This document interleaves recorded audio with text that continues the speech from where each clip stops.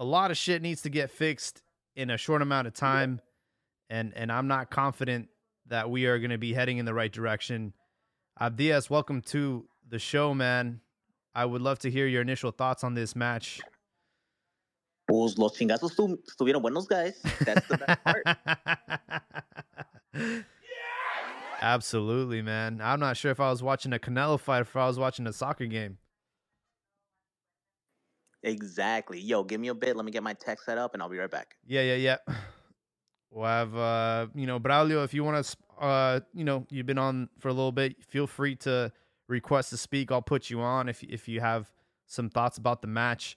Our approach here at the Cantina MX is exactly that, right? It's as if we were at a bar watching the game, and, you have your hot take. This is a podcast for the people. And speaking about people, we have my co-host Joel joining us now. Curious to see if he even watched the match. He is notoriously known for not watching matches, but I think he was watching it on Paramount. So I'd love to hear his perspective of things, because you want to hear what the enemy's saying about you, right? Jaime. Yes. Sorry, I didn't catch the last part. Oh, I was just saying something about the enemy. Yeah, no, I was saying, I was like, how are you going to be watching the match on Paramount, but you're like, no, you want to hear what the enemy is saying about us, So I'm curious to see how was that Paramount broadcast, and what were they saying? Oh, dude, I stopped paying attention. Oh, I see. No, they were pretty much confirming that they said there was a change in the power dynamic of CONCACAF. And we're saying with the U.S. just has been more dominant. Mm-hmm. I would say in head-to-head matches, that's true. But we've seen that before where, U.S. will have Mexico's number and then vice versa. But that doesn't really mean you're the best team in the region. It just means you're better in head-to-head. But yeah, they were saying that, and just praising Pulisic, or however you say his name. I like doing that when I was able to, especially, with the internet. That was one of the best things, because you always wondered. And so if you could get a feed, like a radio feed from like in South America, Argentina, wherever, I'll just try to listen and see what they thought of the players and whatnot. Yeah, no, for sure. I know that the most interesting, though, just really quick, Jaime, the most interesting take, and I don't know how much truth there is to this, but like it was during halftime, and the panelists were talking about Berhalter returning, and it was two females and Dempsey and some other guy. I don't know him. I've never seen him. And one of the girls was like saying something about toxic and couldn't they do better? And Dempsey's like, I'm on your side. And then the other guy's like, well, who are they going to bring? And she's like, kind of saying, oh, just anyone would be better. And he mentions how, because of, how the female national team, they lawyered up. They got equal pay. Yeah, so he was talking about because of equal pay, they can't afford no one. This girl's like, what do you mean they can't afford no one? He's like, yeah, there's no money. He's like, if Pep Guardiola would have said, I'll take the job, but I want 15 million. He's like, they wouldn't be able to pay him because they would have to pay the female coach the same amount. No way, man. I was like, damn, dude, if that's the case, I don't think we're going to be seeing any like top coach coming into the U.S. anytime soon. Not that they ever been able to land one. They've always had like. Well, they never really pay only applied to the players themselves, not management. Yeah. Well, but don't you think that would raise a question, though? Like, don't you think that would send them back to the courts? Not sure. really quickly, because we have a lot of listeners hopping in. They might not be familiar with Cantina MX. So, just to recap the match, 3-0, United States beats Mexico in Las Vegas. They secure their consecutive Nations League championship, and they do that without an official coach. They still have interim. There is a rumor about Berhalter rejoining the United States, which is very interesting. So if we have any USA fans that want to chime in and give their perspective, just raise your hand, and we'll give you the mic. But we are, mostly focused on the Mexican team and the Mexican national team. And what we saw today was probably one of the worst performances of all time that I can remember against the United States. I know we've had those legendary 2-0, 2-0 defeats, in the World Cup and all these matches, but a 3-0, it's been a minute. And for those fans that are unfamiliar with what's going on in Mexico right now, it's kind of a shit show. I know Diego Coca is not the guy that we wanted. He was kind of just thrown into the mix because, he was coaching a very successful team that hadn't won a title in over, 70 years. He won back-to-back, which doesn't happen in Mexico. But nobody really wanted this guy. And, the press was already conspiring against him, already talking about plan B. And they had already grilled him before the match saying, if you lose, do you think you're out? So I feel like this is all premeditated. And I think after today, I don't see this guy getting past, I don't think they'll let him fly back to Mexico after this, man. What do you think? Wait, who? So, new coach for the Gold Cup? Right. So that's another thing too. Mexico is obligated to play on Sunday for a worthless third place match. So they're gonna have to show face on Sunday in Las Vegas. I think they're in the same hotel as the States. So there's going to be some chingazos there for sure. And after that, you got to get ready for Gold Cup. So I don't think that the Mexican national team is going to have enough time to fire this guy and bring someone in such a short window. But I don't see how they will allow him to continue after what we saw today. My dear good sir, we still have our Lord and Savior, Nacho Cuadro, out there. All right. So let's not forget about him. Well, yes, I would absolutely love for Nacho Cuadro to come in, but my thing is this: is at this point, anything that they do that the Mexican national team does right now is going to be a shit show. Even putting in Nacho Cuadro in at this point, probably better to start them fresh after they crash and burn on this.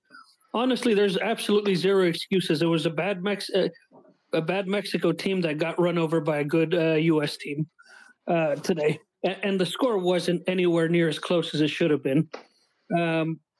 Well, guys, let's start off with this. We were in a back line of 3. When the fuck have you ever seen us play with that? It's been a minute. It hasn't been La Volpe. Yeah, it's been a fucking long ass time. That's not Mexico's play. And then, now here's my thing, right? All right. The sky's falling down, Chicken Little, this and that. Unfortunately, I am going to take Ares de Parga by his word, which he said, it doesn't matter if we lose Nation Cups.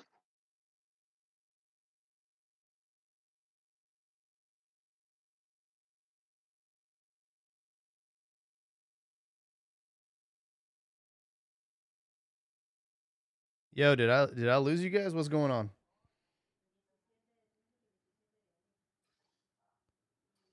Hello? Hello? No, I'm still here. Can you hear me? Oh, yeah. It got really quiet for a sec. Sorry, I thought I lost you, guys. Keep going. Yeah, no, like I was saying, this is the stress test. I don't think he's going to be able to make it out of the Gold Cup. If he makes it into it, I think the Gold Cup is the one that's going to break him.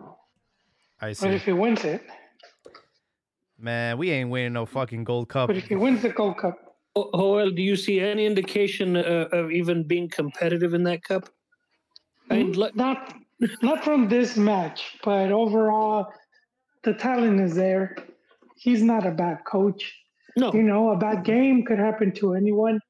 I do think the pressure got to him, but he has a whole tournament, and it's going to be the third place game, and then the first the group stage games as like 4 games to, to right the ship. But part of me did feel like they were doing the proverbial. How do you say tender la cama in English? Shitting the bed. So, making the bed. Do they Shitting use the that bed in English too? They use. I That say seems shitting more the bed. No, but like tender la cama is a bit more. Yeah. It's almost like, I don't know, dude. I mean, not trying to take credit from the U.S., man. They look hungry, dude. They look like they wanted it, dude. Remind me of Mr. Mr. T in Rocky 3 in the first match. He was like, he's out for blood, dude. So you see the U.S. doing the whole. And then Max got rid of 2 of their players, so Canada should be sending a fruit basket over. Yeah, see, that's where the U.S. messed up, man. Is they went ahead and engaged and fell for all the bullshit that could cost them. But listen, they look good. I didn't see the U.S. as being a bad team. Well, they haven't been a bad team. This team is. I don't think they've played perfectly. We have to give them. No, we have to give them their flowers. They played well today, and give credit to the U.S. man. But keep in mind, even from their own fans, this squad has been touted as one of their most talented ever, and it's still a lot of very young players. And it is. I mean, you could see it now. Glad you brought that up. You could pretty. Yeah. Yeah, they mentioned in the broadcast that the average age of the U.S. men's national team is 23, whereas Mexico, it's 27, right? And obviously you have some outliers in there. I'm sure Ochoa is one of the reasons why our average is a little bit higher. But, I mean, let's be honest. We were one of the oldest squads in the World Cup. That was probably one of the biggest criticisms from Tata Martino. USA was able to get past the group stage with a very young, a lot of these players, it was their first time playing in the World Cup, right? So they're really getting set up for success here in the next couple of years. They're obviously hosting the World Cup. They have a lot going for them. They have a lot of momentum. And with Mexico, it almost feels like we're actually going in the opposite direction. We're because there is no urgency behind having to qualify, because we have the next World Cup in our backyard, in our back pocket. There's like no urgency to wanting to play better or to strive for success. I agree about the urgency, but I don't see it. I see it more of like not enough competition. There's not enough competition for the position, so you're able to stay in. There's not like 2 or 3 other guys trying to take your spot. We have. You mean you're talking about internal competition, right, Joel? So yeah, between just overall, because there's not that many Mexican players right now. Like if we talk about strikers, who really that you could say could step in and.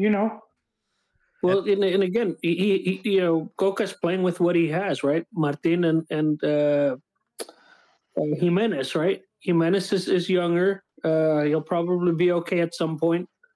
Martin went absolutely ice cold in the playoffs with America. Yeah. So they played an ice cold Martin up front to start. And that's another thing. It's like he has done a okay job of calling up certain players like Ozil, right? Herrera, a player that he used to have at Atlas. But you look at his decision to start Henry Martin over Santiago Jimenez, who was Feyenoord's player of the year. He was one of the top goal scorers in Europe. This boy's on fire. Why do you start him on the bench? It makes no sense, bro. That was it, man. And then you bring him in on the 60th? The fuck is happening? Yeah, dude. No, it's definitely not a good look, right? I mean, you have to start your better players. Right now, Martin ice cold. He shouldn't be starting. Yeah. Let him work his way back in. Again, he's been a decent player. No knock on him.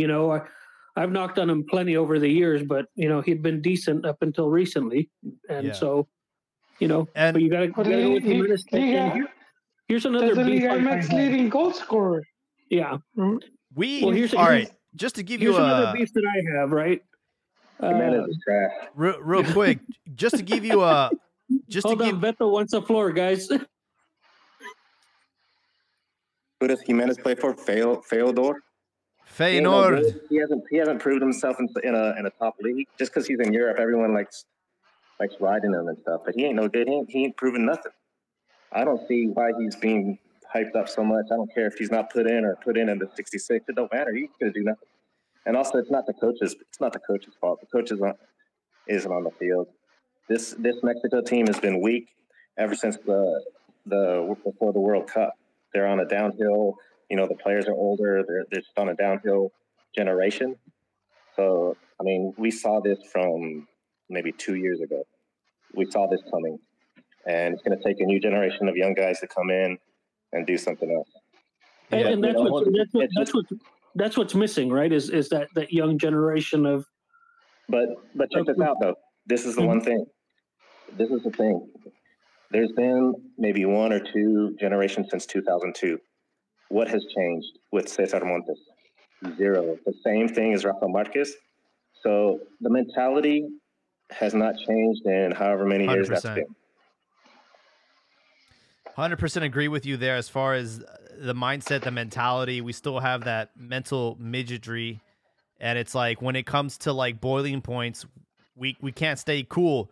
Rafa Marquez did in 2002. Cesar Montes did it today. Lost their fucking mind and had a stupid red card. And it's just like at that point, they own you. When you do that, they lost the game right there. McKinney had to take one for the team. He took the L, right? They ripped his jersey. They gave him a red card. But at that point, USA owned you, bro. And we haven't learned from our mistakes. And I don't know how much of this is on the players and how much of this is on Diego Coca. He did call up some decent players like, Vega and Cordova. But I knew that they were battling injuries. They had a long season. And they weren't at 100%. So maybe he was banking on them and found out that, hey, we're damaged goods here. But he does deserve a lot of criticism for the fact, these friendlies that he had, warming up for this match. He called up players that he had no intention of taking to this game, and he played them. It's like, why would you do that? Why would you say, hey, like, come hang out with us? All right, cool, man. So are we going to go to Vegas? Nah, get the go back home, bro. We just wanted you for the ride. Like, what was the point of that? It makes no sense. Real quick though, we did have Braulio who has been patiently waiting, so let's give him a little bit of time, and then I do see Mahmoud after. So feel free to speak up, Braulio. I see you're still connecting, and thanks for joining the podcast. Hello, you're on mute.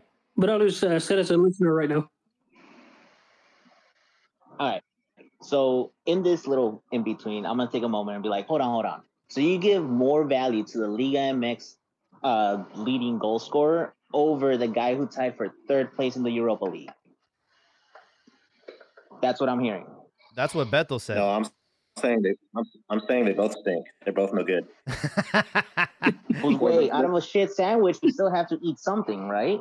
Yeah, but just you don't hype up and you don't put on the player just because they're in Europe. That's Neri Castillo mentality. Be all twitching and saying, at least he's in Europe. Like, good look, what are you doing in Europe? You're in Greece, you're in wherever. I mean, he's in, where is he, in Dutch League? So then who would you bring as our starting forward in the selección? Because who do we have? Would you want to bring back in this I'll go along with it. I'll go along with it. I'll bring in Jimenez. But guess what? You're not going to win games. He's not going to light things up. He's not going to even be the level of a Chicharito. He's just another average player. But we'll never know it until we give him a couple more little tours, until we give him those chances to start like Chicharito had. So I agree. Like, do it. Give him some chances. I have no beef with it. I'm just not seeing any. I'm not going to, get my hopes up and see any miracles happen. No, I think, Beto, again, like my argument with him starting over Martin is more so he finished the season, with a little more fire than Martin. The difference between the Dutch league and the and the Mexican League really isn't any, and if it is, it's not much different, right? But I think you're looking when you don't have that type of depth in a position like striker, like Mexico is having that issue with. You want to go in with a little bit of a hotter hand, and obviously Jimenez is not Chicharito. He's not even at this point. He ain't even Borghetti, right? But that's sort of my argument. I don't think it has anything to do with leagues or anything like that. But I do hear what you're saying in that the media and press are probably going to hype that up and say, why didn't you play the European guy and blah, blah, blah. And then the narrative will be that by some of the fans because they heard it on Fútbol Picante. I think another issue that I had was that Antuna starts. See, I really see him as a super sub where you bring that guy in with when there's tired legs, man. Pinche dude with big ass teeth, man. I swear. I want to knock those out. But go ahead, Braulio. Looks like Braulio's ready to join. Hey, man, welcome to the podcast. Thanks for hopping on. Yes, so I pretty much knew how the game was going to go once I saw that lineup. But it's been, 4 years since we last beat the USA, if I'm not wrong. And you could just tell, overall, the situation is getting pretty bad when we're having to fight for dual nats from Texas or LA and things like that. I can't remember who we got recently. Was it Efrain Alvarez? Yeah, just players like that. Or even now they're talking about trying to get Quiñones. That guy from Quiñones, him. Just little things like that shows honestly how desperate we're getting. I just don't really see the national team getting that far. I feel like I've been pretty much watching Mexico since 2014, but I really feel like the downfall started when we lost to Chile in 2016, 7-0. I just haven't really seen much from Mexico since then. Hey, man. What a time for you to pick watching the national team. 2014 was brutal. I mean, we got to the World Cup. We were literally the last country to qualify for the World Cup that year. Yeah. And it was in the middle of the worst, right? So yeah, that actually started. But that World Cup was one of Mexico's best World Cups. Yeah, but the thing is, I remember my brothers watched that Raul Jimenez bicycle kick, but they told me that we were playing like garbage around those qualifiers. Oh, yeah. That's when I started watching after that. I see. Yeah, but the World Cup, it was one of the best played. I mean, yeah, no, that was like the highest. That was probably the best we ever played. And after that, 2015 Gold Cup was okay. But then you saw like how Herrera coached us and all that. I didn't really like all that. But I really feel like the downfall started in 2016 and then on. Yeah, for sure. I mean, look, you're not wrong. We really haven't seen much change in a decade. Shit, you can even go back 20 years, right? Like Mexico is a very consistent country where they do qualify to the World Cup. They just can't get past the round of 16. And they're in a very comfortable position, right? We're in a federation where you can literally like pass with a D+. Like the competition is not good enough for us to get compromised at any point. Like we're still going to qualify to the World Cup. And we also have a very unique situation where we can sell out these games in the United States. We play more games in the United States than we do in our own country, right? So it's like a very unique situation where like the cash cow for the CONCACAF region, and we're just being exploited, And the saddest part is that everyone's going along with it because they're deepening their pockets. Everyone's getting their cut. So no one really cares about the actual product on the field because we're lining up our pockets with money, and we're starting to see the repercussions of that. Well, I think, but see, for me, the problem with the national team is not playing Moleros in the U.S. It comes down to the Mexican League. So we're talking about downfall, and you're saying Chile game. Not so much because of the Chile game. It was more to do with the league when they started adding more and more foreigners, and now you went from 3 and 4 or 4 and 5 to 8 or 9, and I mean, so think about how many when you add that many foreigners per team. Think how many Mexicans that leaves out of the league in that year. Think how many Mexican players in 10 years, how many, like if you add up, that's a lot of players that were just like, pushed to the side. And I like using this example, and I'm going to keep using it with, um, Ramoncito Morales. He was one of the players that Chivas bought from Monterrey. He wasn't even really known. They brought him in as backup. He ended up becoming a very good player. Went on to go play World Cups and everything. So how many players like Ramon Morales have washed out because the league said, okay, we're going to go with more foreigners. And I think that's one of the things we've been seeing happening, where it's like, especially if you're a Chivas fan, you should see it the most, how hard it is for them to get a Mexican player. They're lucky if they get one, and before they were able to buy 4 or 5. Now they're stuck with one. And so that trickles down all the way to the Mexican national team, where it's like there's just not that much talent, to compete for positions, not just in the club, but also positions in the national team. And you end up with someone like Jimenez still being called up, and other players that are cold because there's kind of almost no one else. There's very, very little competition. And I think the league, they finally realized it, but it's going to take a while. So what the new changes they did with second division being pretty much the way they structured it, so there could be more Mexican players, I think we're going to start seeing that, but it'll take maybe, I don't know, 2 or 3 years to see those results. Yeah. Yeah. Hey, I wanted to bring up real quick on Braulio's point. I think also it has to do like with generations. So when Mexico almost didn't make the World Cup that one year, they had like their top. That was like their golden generation. Chicharito, Gio, and all those guys were like coming up. They were just divas at the point. Wait, Chick is really quick.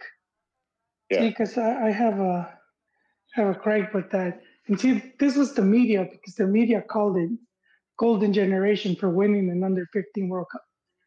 Dude, come on. That's so exaggerated. And I think that's one of the problems we see with Mexico and with, no, I'm not, I'm just using that as an example, but you see it with the fans because they create these really high expectations. And it's like, well, so misleads fans. But you're right, though. Your take is still right about that. That was supposed to be the golden generation. Let the man cook, Joel. He raised a great point. We know you got the dishes, so we'll let him cook.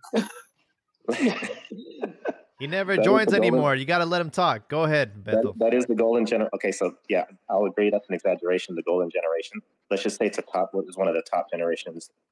Good amount of youth, like you were saying. Maybe they had that opportunity from the World Cup. Chicharito came up in Chivas and all that. And so your point is valid, but also I think the generational point. And we're like so those players are all sort of like getting to that older point, but a new crop of younger players hasn't came up, probably because of what you mentioned about the foreigners and everything. And so that's what we're trying to climb out of. We're at this low point where I think a couple of World Cup cycles ago, everyone in CONCACAF was at that point. Honduras, Guatemala, maybe the U.S., Costa Rica. And Mexico was at the top. That's how they struggled a little bit. I think they tied with the U.S. or something. But now Mexico's on the downhill, and we just need to get that crop of players to come back up. And I don't see that happening as impactful as before, especially with the U.S. who's on the top. Like they got all their good young players. I think they were hindered because of the Gio Reyna beef that was going on in the World Cup, so they didn't have the best World Cup last time. But this time, with these younger players, if they can get them all together, they should be a pretty good team. You raised a good point, Chiquis, really quick on the, how other teams in the region, and you kind of saw it. So this was when the time Osorio was coach, and then with some of the teams also with La Volpe, and so when the media talks about pasamos caminando, and then they expect to always have those type of results against some of these teams, and I think the media does a disservice when they don't let the people know, oh, this is a pretty weak team compared to how strong they can be.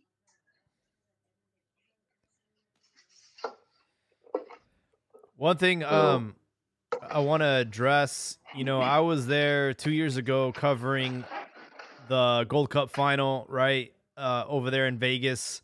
And one thing that I can tell you is a lot of the people that attend these matches, they're coming from very long places. Not all of them live in Nevada. People drive out from all kinds of places in the States for these matches. And it's just like an embarrassment. It's like, people earn their, spent their honest money to watch this shit. Like, I would request a refund, dude, if I went to that game, man. It's embarrassing. But Jaime, it's buying a ticket. It's not a guarantee for a spectacle. I know, but that's the point to say that you want to be entertained, go to the circus, dude. And I think, I get it traveling because opportunities a lot of people are going to have to watch national team in person, maybe once a year, maybe once every 3 years. So they'll do that sacrifice. But dude, the prices they're paying, I just wouldn't. It's crazy how much money they will spend for a game. Yeah, no, I'm saying, man, it's we get to go in as press, right? So we don't know. I can't imagine how much the tickets were today, but it's like, what a terrible experience, right? Like, you see your team lose 3-0, and then they're back on Sunday for a meaningless third place match, and just parking is like $50. And it's crazy that despite like the USA advancing to the final, they Mexico was able to bring them down to their level and get a few red cards. So they're gonna be at a disadvantage on Sunday, and Mexico's like, haha, you guys have this final to play against Canada without some of your players, and for us it's like we had already lost. You guys were stupid for falling for our trap, but man, they don't have time to adapt, man.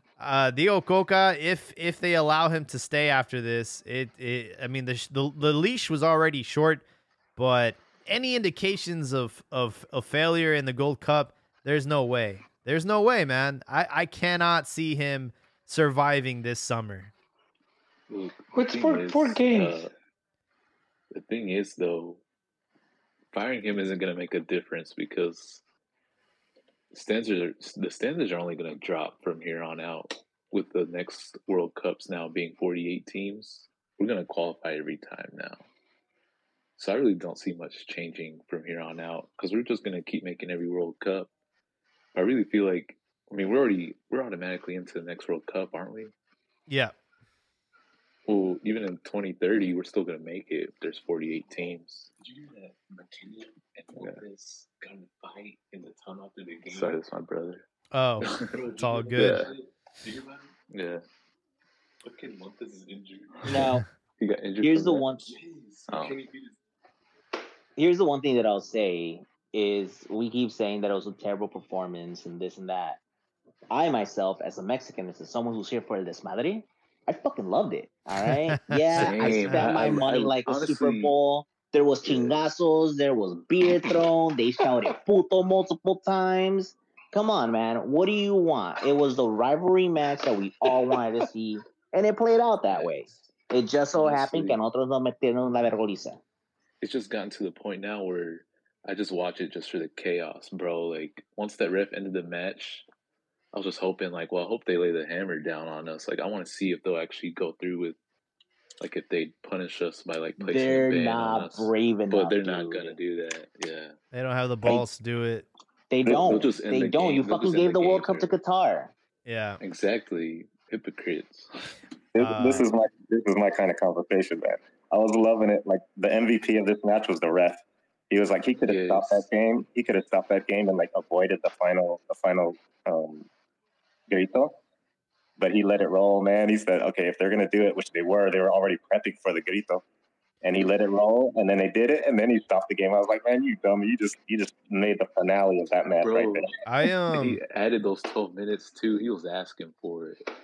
Bro, those were just 12 puto minutes nonstop, okay?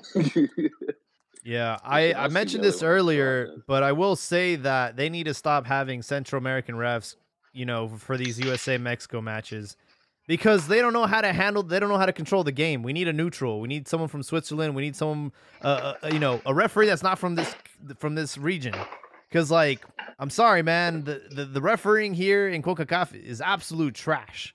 And for some reason, when it's a Mexico-USA match, they always pick someone that's just, like, a little bit too close to home. You know what I mean? Like, we have a rivalry with El Salvador and Guatemala and all these Central American countries, and I don't think they are 100% like agnostic. I think they do have their biases and their preferences, and they tend to sway a certain way. Is all I'm saying. But well, with that being said, yep. Did Antuna target Reina on that hit? Was it a targeted hit where he busted up his nose and everything? I'm not sure. I didn't catch that part. Was that towards the end of the match? No, I think that was like the beginning of the second half. Oh. There was a moment where they were going up for a disputed ball. Antuna kind of looks like it's targeting, right? Like he's going more towards the player for the ball. But Reina smashes himself against Antuna's shoulder. And there's like mole and everything pouring out. And that was the beginning of when things started getting really chippy. Real quick, we have our number one fan joining us, Ricardo. Welcome to the podcast. Glad you're able to hop on. And boy, I have a question for you, but you have the floor.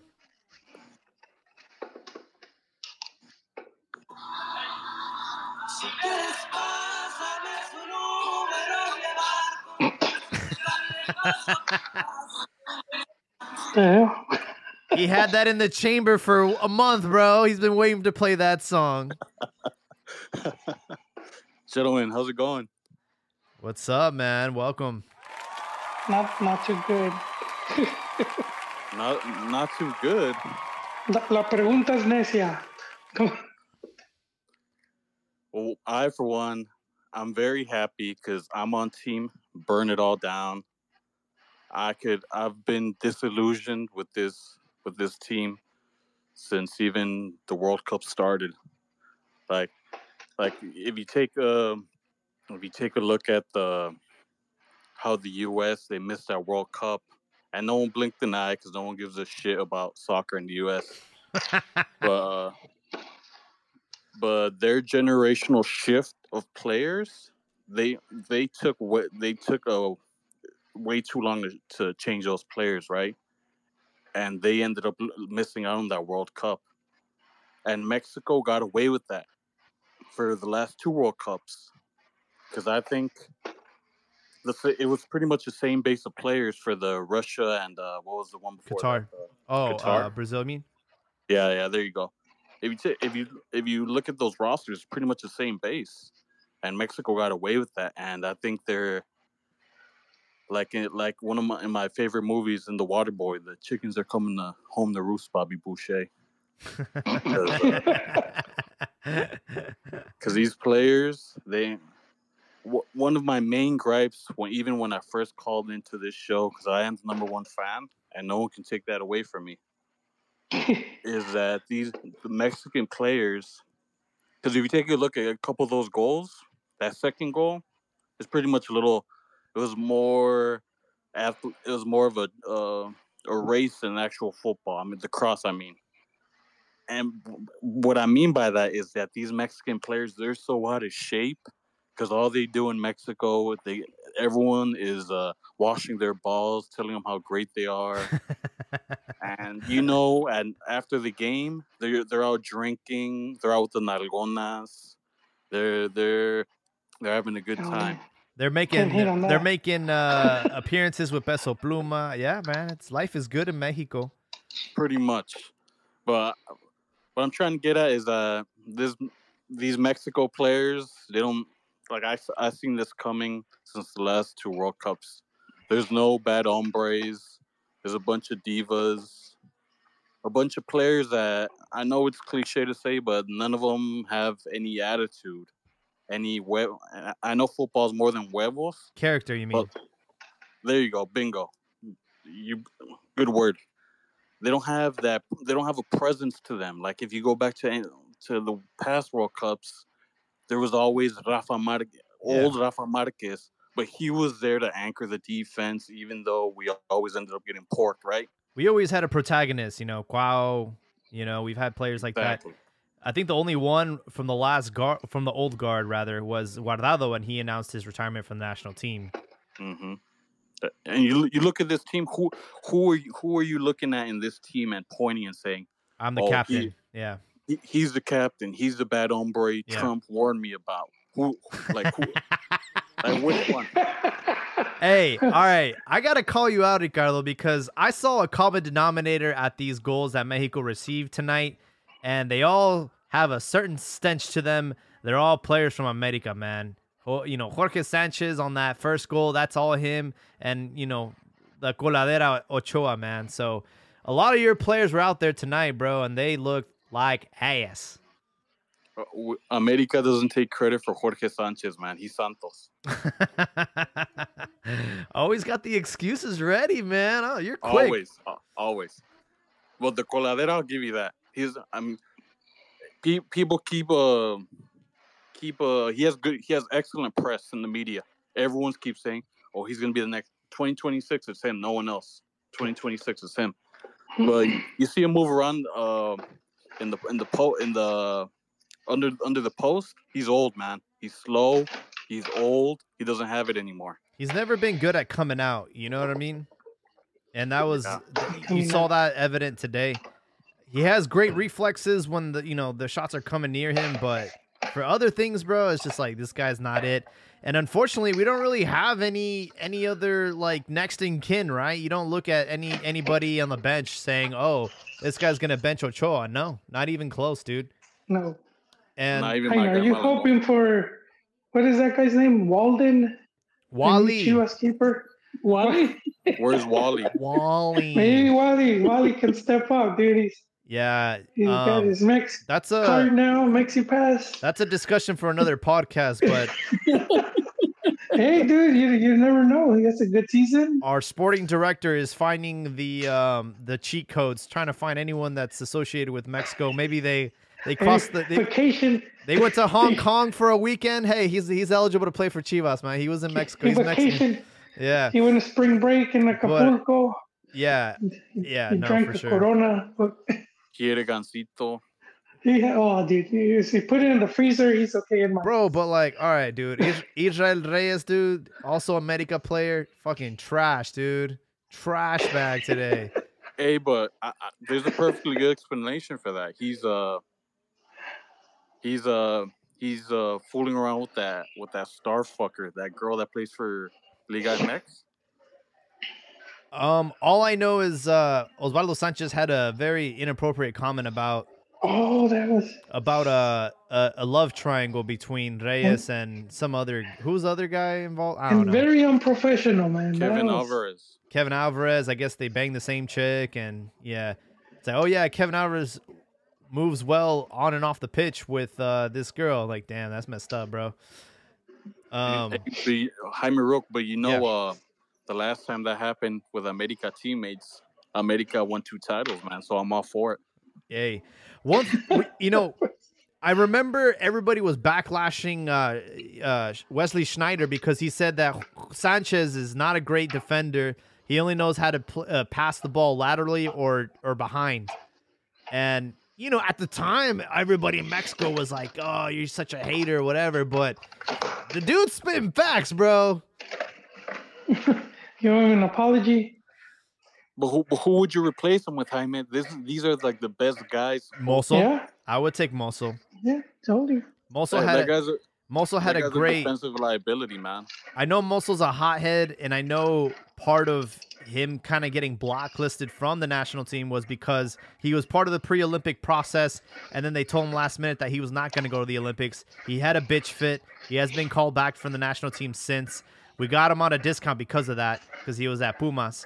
So I don't know, man. I think he's blacklisted from the national team. You look at Pocho, right, from Chivas. He's been blacklisted from the national team. You had Orozco, who had an incredible playoff Liguilla, didn't get called up, right? So I don't know, man. Chivas had a great run. There should have been more Chivas out there tonight, and I bet you we wouldn't have lost 3-0. It's incredible how scoring a goal against America makes you European bound, makes you worth $15 million, makes you forget the rest of the season when he was garbage. Let's just focus on the America goal, because that's what counts. But it's not Pocho Guzman, Jaime. It's Polvo Guzman. Everyone knows why that guy doesn't show up. Ooh, that's a Call very him up. bro. You got these written down somewhere. That is a very good. I like that. Hey, but who is he gonna sit? Who is he gonna sit? Who would you start him over?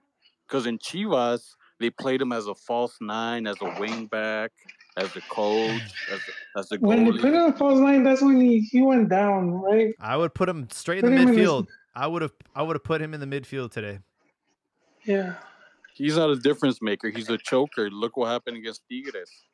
Yeah, but I mean, it's not just on him, bro. It was on. Honestly, Alexis Vega deserves more criticism. He got subbed out in the 60th minute. He didn't even show up today. I know he's battling some injuries. It is what it is. But how long is this guy gonna battle injuries? They've been saying this for 2 years now, man. Es un puerco.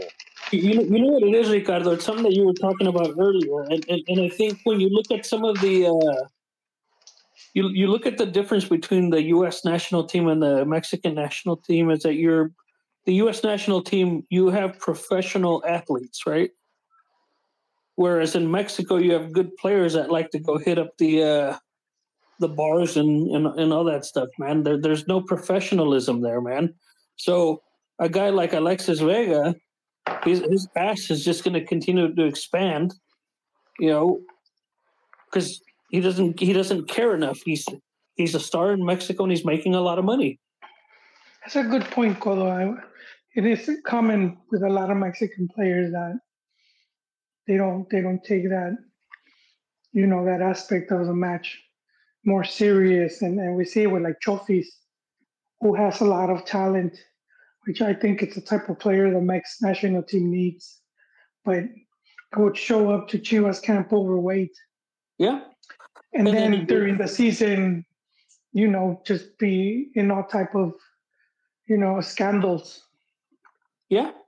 No, there's some good talent. The problem is that they don't take their craft seriously, right? And so that's sort of the problem.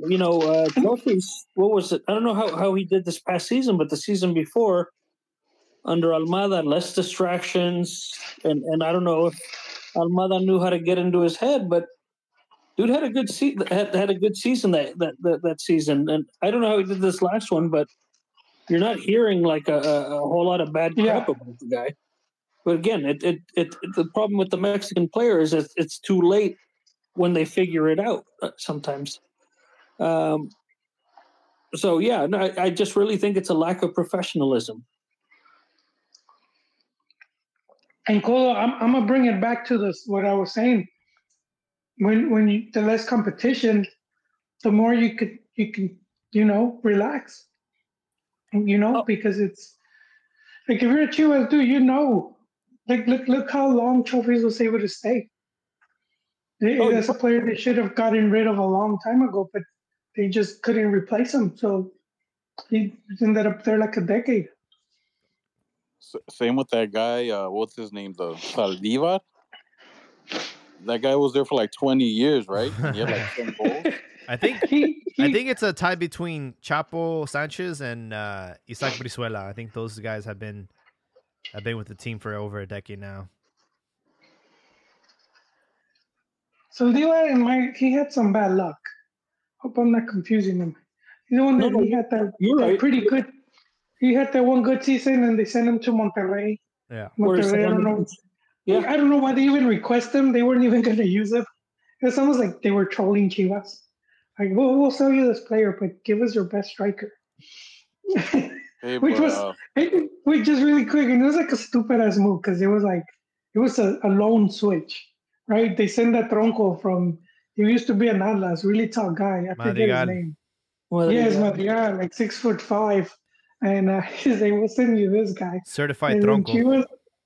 I don't know who could have been Pelaez. I'll give you guys that one. They signed on it, and I don't know, man. That was just. It was a weird time. I think Cardoso was coaching at the time, and discarded him or something. But as far as today, I want to ask you guys a question. Has the gap closed? Is the United States now considered our equals, or is this just like a bad time for Mexico? Like, you can't discount that I don't know who it was that was saying that I know I've always said that it's cyclical, right? Yeah. The situation. But the issue right now is that it's not looking like a cycle because Mexico's not producing. There's no depth, there's no competition, there's no extra players, right? And to add, Canada's kind of gotten, and I don't know if it's just going to be a single generation, but they're doing pretty well. US has a lot of depth, and they're continuing to produce, right? And they're young. So if this is a cyclical thing, this is going to be a long ass cycle until Mexico gets things going. I know that this new person in charge of I'm guessing it's the FMF or national team or whatever, is talking big right now about how they're letting them be the say all, do all, and the sporting part of it is coming first. I know, to me, it's a lot of lip service until I see something happening, right? What's the league? It's the league. That's where we're going to see the players coming in. Right. That second division. And again, it's going to take 2-3 years. Yeah. To start seeing results because, in my opinion, it's going to be the younger guys. Because if you're going to see kids that are like 17, 18, so like in 3 years, they're like in their early 20s. And by that point, they already maybe made a jump into first division or we're like a star player. That's also what we need to see more of, like players that are like the star players of the teams. And you don't see that. Ricardo was talking about the bad hombres. That's part of it. You don't, and again, because of so many foreigners, but you go back to like the 90s, every Mexican team had like a pretty good Mexican player. A leader. Santos, you could go team by team, and you had, you had an alpha. Yeah, pretty much. Simple as that. You need an alpha on your squad, right? Someone who's going to throw that team on their shoulders. And again, Mexico has a bunch of betas. I harken back to Cuauhtemoc, even in his advanced age in 2010, man. He ended up where? Veracruz, and where was he? Santos? Puebla was here. Irapuato or something like that. He was the what? I don't remember. Yeah, and he didn't give a damn, and he, he came in as a sub, played his minutes, but be damned if the team didn't respect his ass on the field. and that's what you need, man. You need that man that is carrying, the heavy set, man. And you need professionals. Jaime, what's up? To answer your question, on the national team, yes. Regarding the leagues, no, because I'm very disappointed with you guys, man. Last week, I mean, was it the week before? I was listening to you guys talk about how how the the blood in blood out FC lost to Leon in Yeah. the CONCACAF final. Like like not enough was made about how these guys choked, were dominated, they were slapped around, they were porked. Like Leon owned those guys, and you saw the media the same things they were saying before when that trash Pumas team lost to the Seattle whatever they're called. They weren't Chiquis, you saying listening? they weren't saying the same. Oh, is Chiqui's here? He No, he took was. Oh He took Oh, dude. He no, was. but he the was media, expecting a pedrada. it's the media's fault because Harvard should do an investigation of how Liga and Mex like how they shit on their own product, and they're surprised how people don't respond to what they want, because these guys want $1,000 season ticket holders in a third world country like Mexico, but then they look at the MLS and they want to copy that, and then you got a shitty team like Leon. I mean, not shitty, because they're a good team and they have a good history. They got a poor team like Leon dominating those cholos, because LAFC, all their fans are cholos, every single one of them. And if you're LAFC fan, your team is smaller than Veracruz, is smaller than Puebla, is smaller than the extinct, They're worth $1 billion, dog. and they got porked by Leon. Hey, now that you mentioned that loser coach with the Chorizolo, or whatever his name is, Chirudolo. Yeah. Chirolo. that guy's a loser, man. A certified loser scrub coach for saying what he He's said not after doing that. good right now. Hey, thanks for reminding me. How were you feeling this week with the rumors of Berhalter coaching Club America? Oh, they're gonna have to find me under a tree hanging somewhere, man. I was about to. When I heard, luckily it's not him, because that dork, that guy's claim to fame was bunkering against Mexico twice and in 2 horrible games and getting completely dominated by the Netherlands in the World Cup. No one says that, but it's the truth. And somehow he's some Bielsa, Bianchi, Del Bosque mixture all in one. But that guy's a loser too. I'm glad it's that Brazilian guy from San Luis. He's gonna bring us the 18. I am absolutely convinced. 18. The 18th title, man. I'm convinced that like anybody on Twitter can make up a rumor, and now it's like being passed up as real news. It literally just happened right now. I shared the tweet with you guys. There was a fake account saying that there was a fight after the match, and David Faikason's already saying it on live television that this happened, but it was totally a false rumor. It just goes to show, man, misinformation.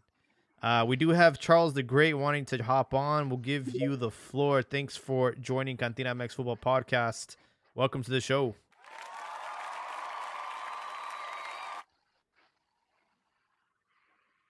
You're on mute.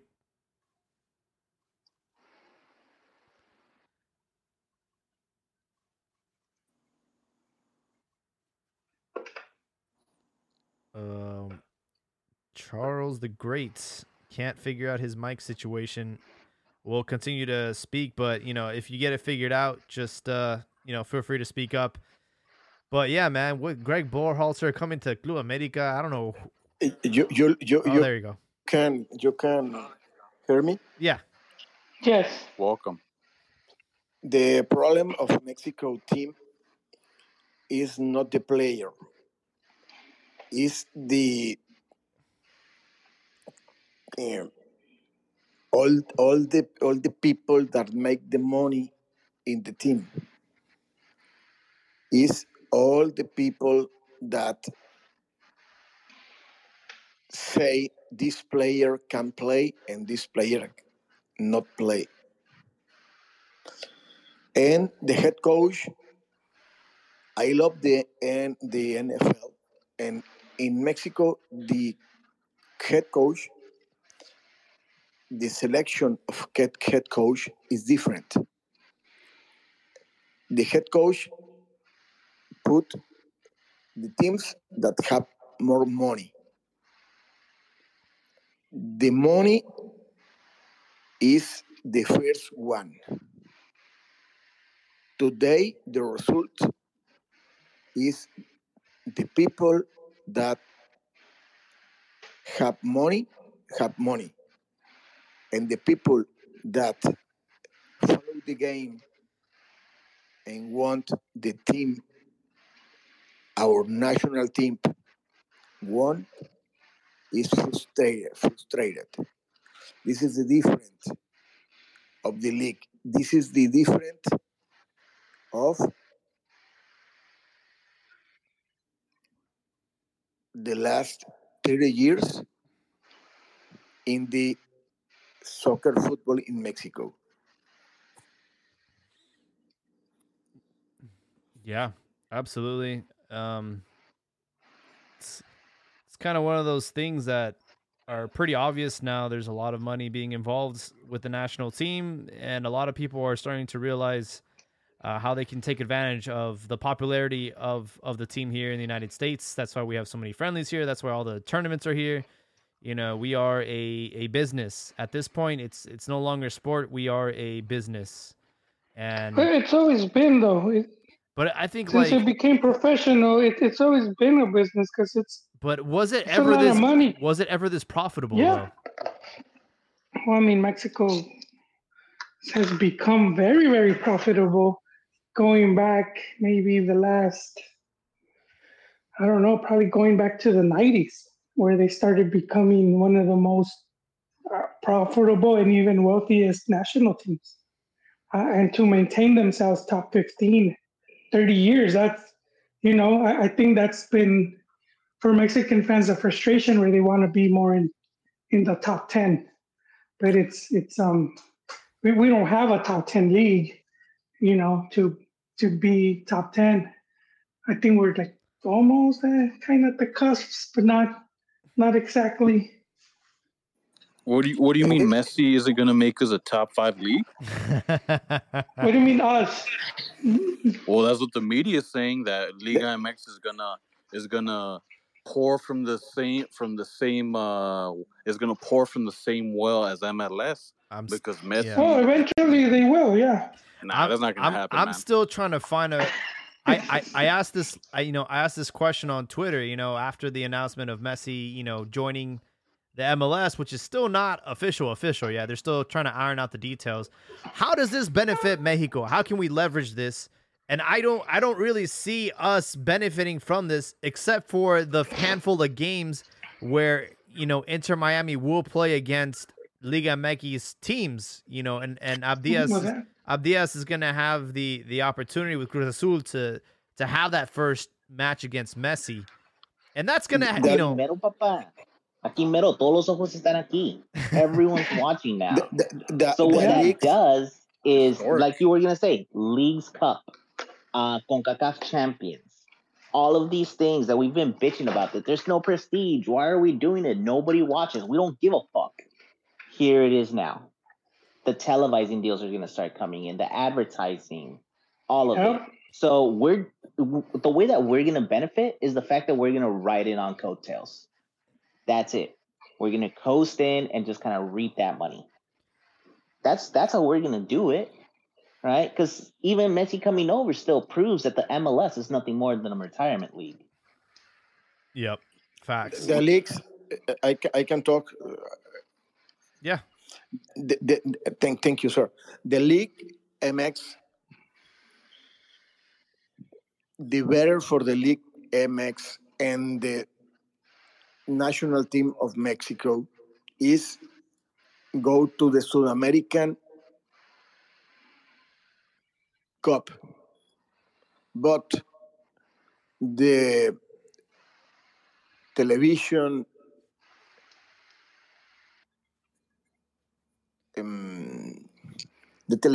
that work in Mexico doesn't like it because it's not money.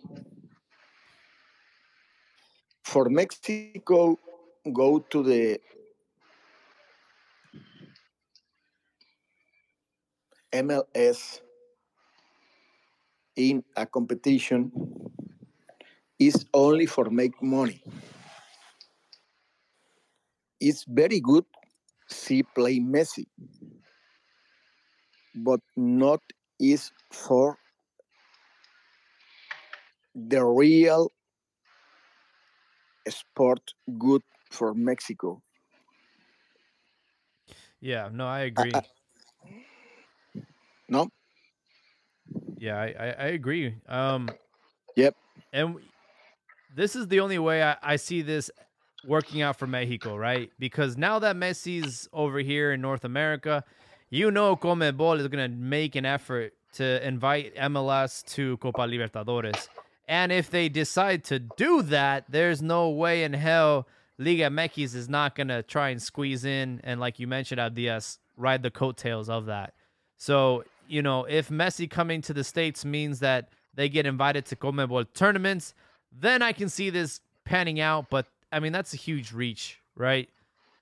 What we do know is that Copa America will be here in the United States next year. So we do have that going on. And maybe when that happens, there'll also be whisperings or negotiations being done about the possibility of either going to Libertadores or, hey, we're now the cool kids on the block. Why don't we invite Conmebol to our Champions Cup, right? That's what's most likely to happen there, Jaime. Huh? The national clubs in Mexico in the better times are much better than the U.S. teams. Yeah. The real team of Chivas, America, Tigres, Monterrey is very much better than the MLS have with all the stars, with all the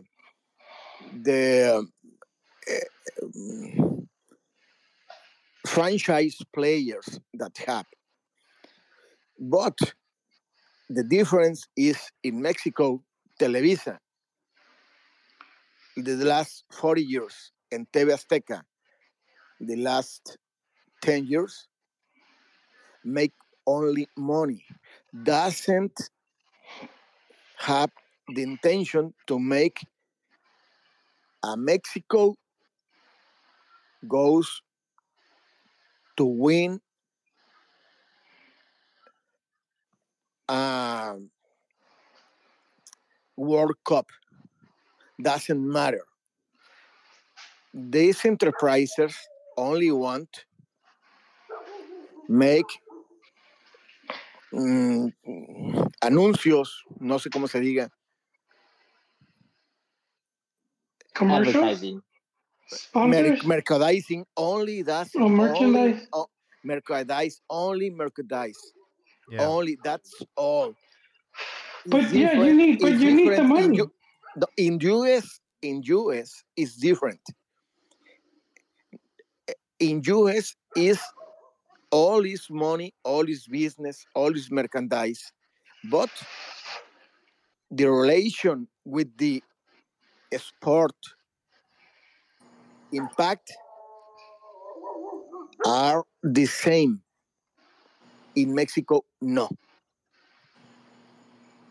Yeah. Well, because the difference is that in the U.S., soccer, football, has a huge disconnect from the nation. It doesn't move the masses like it does in Mexico. It's not a passionate sport.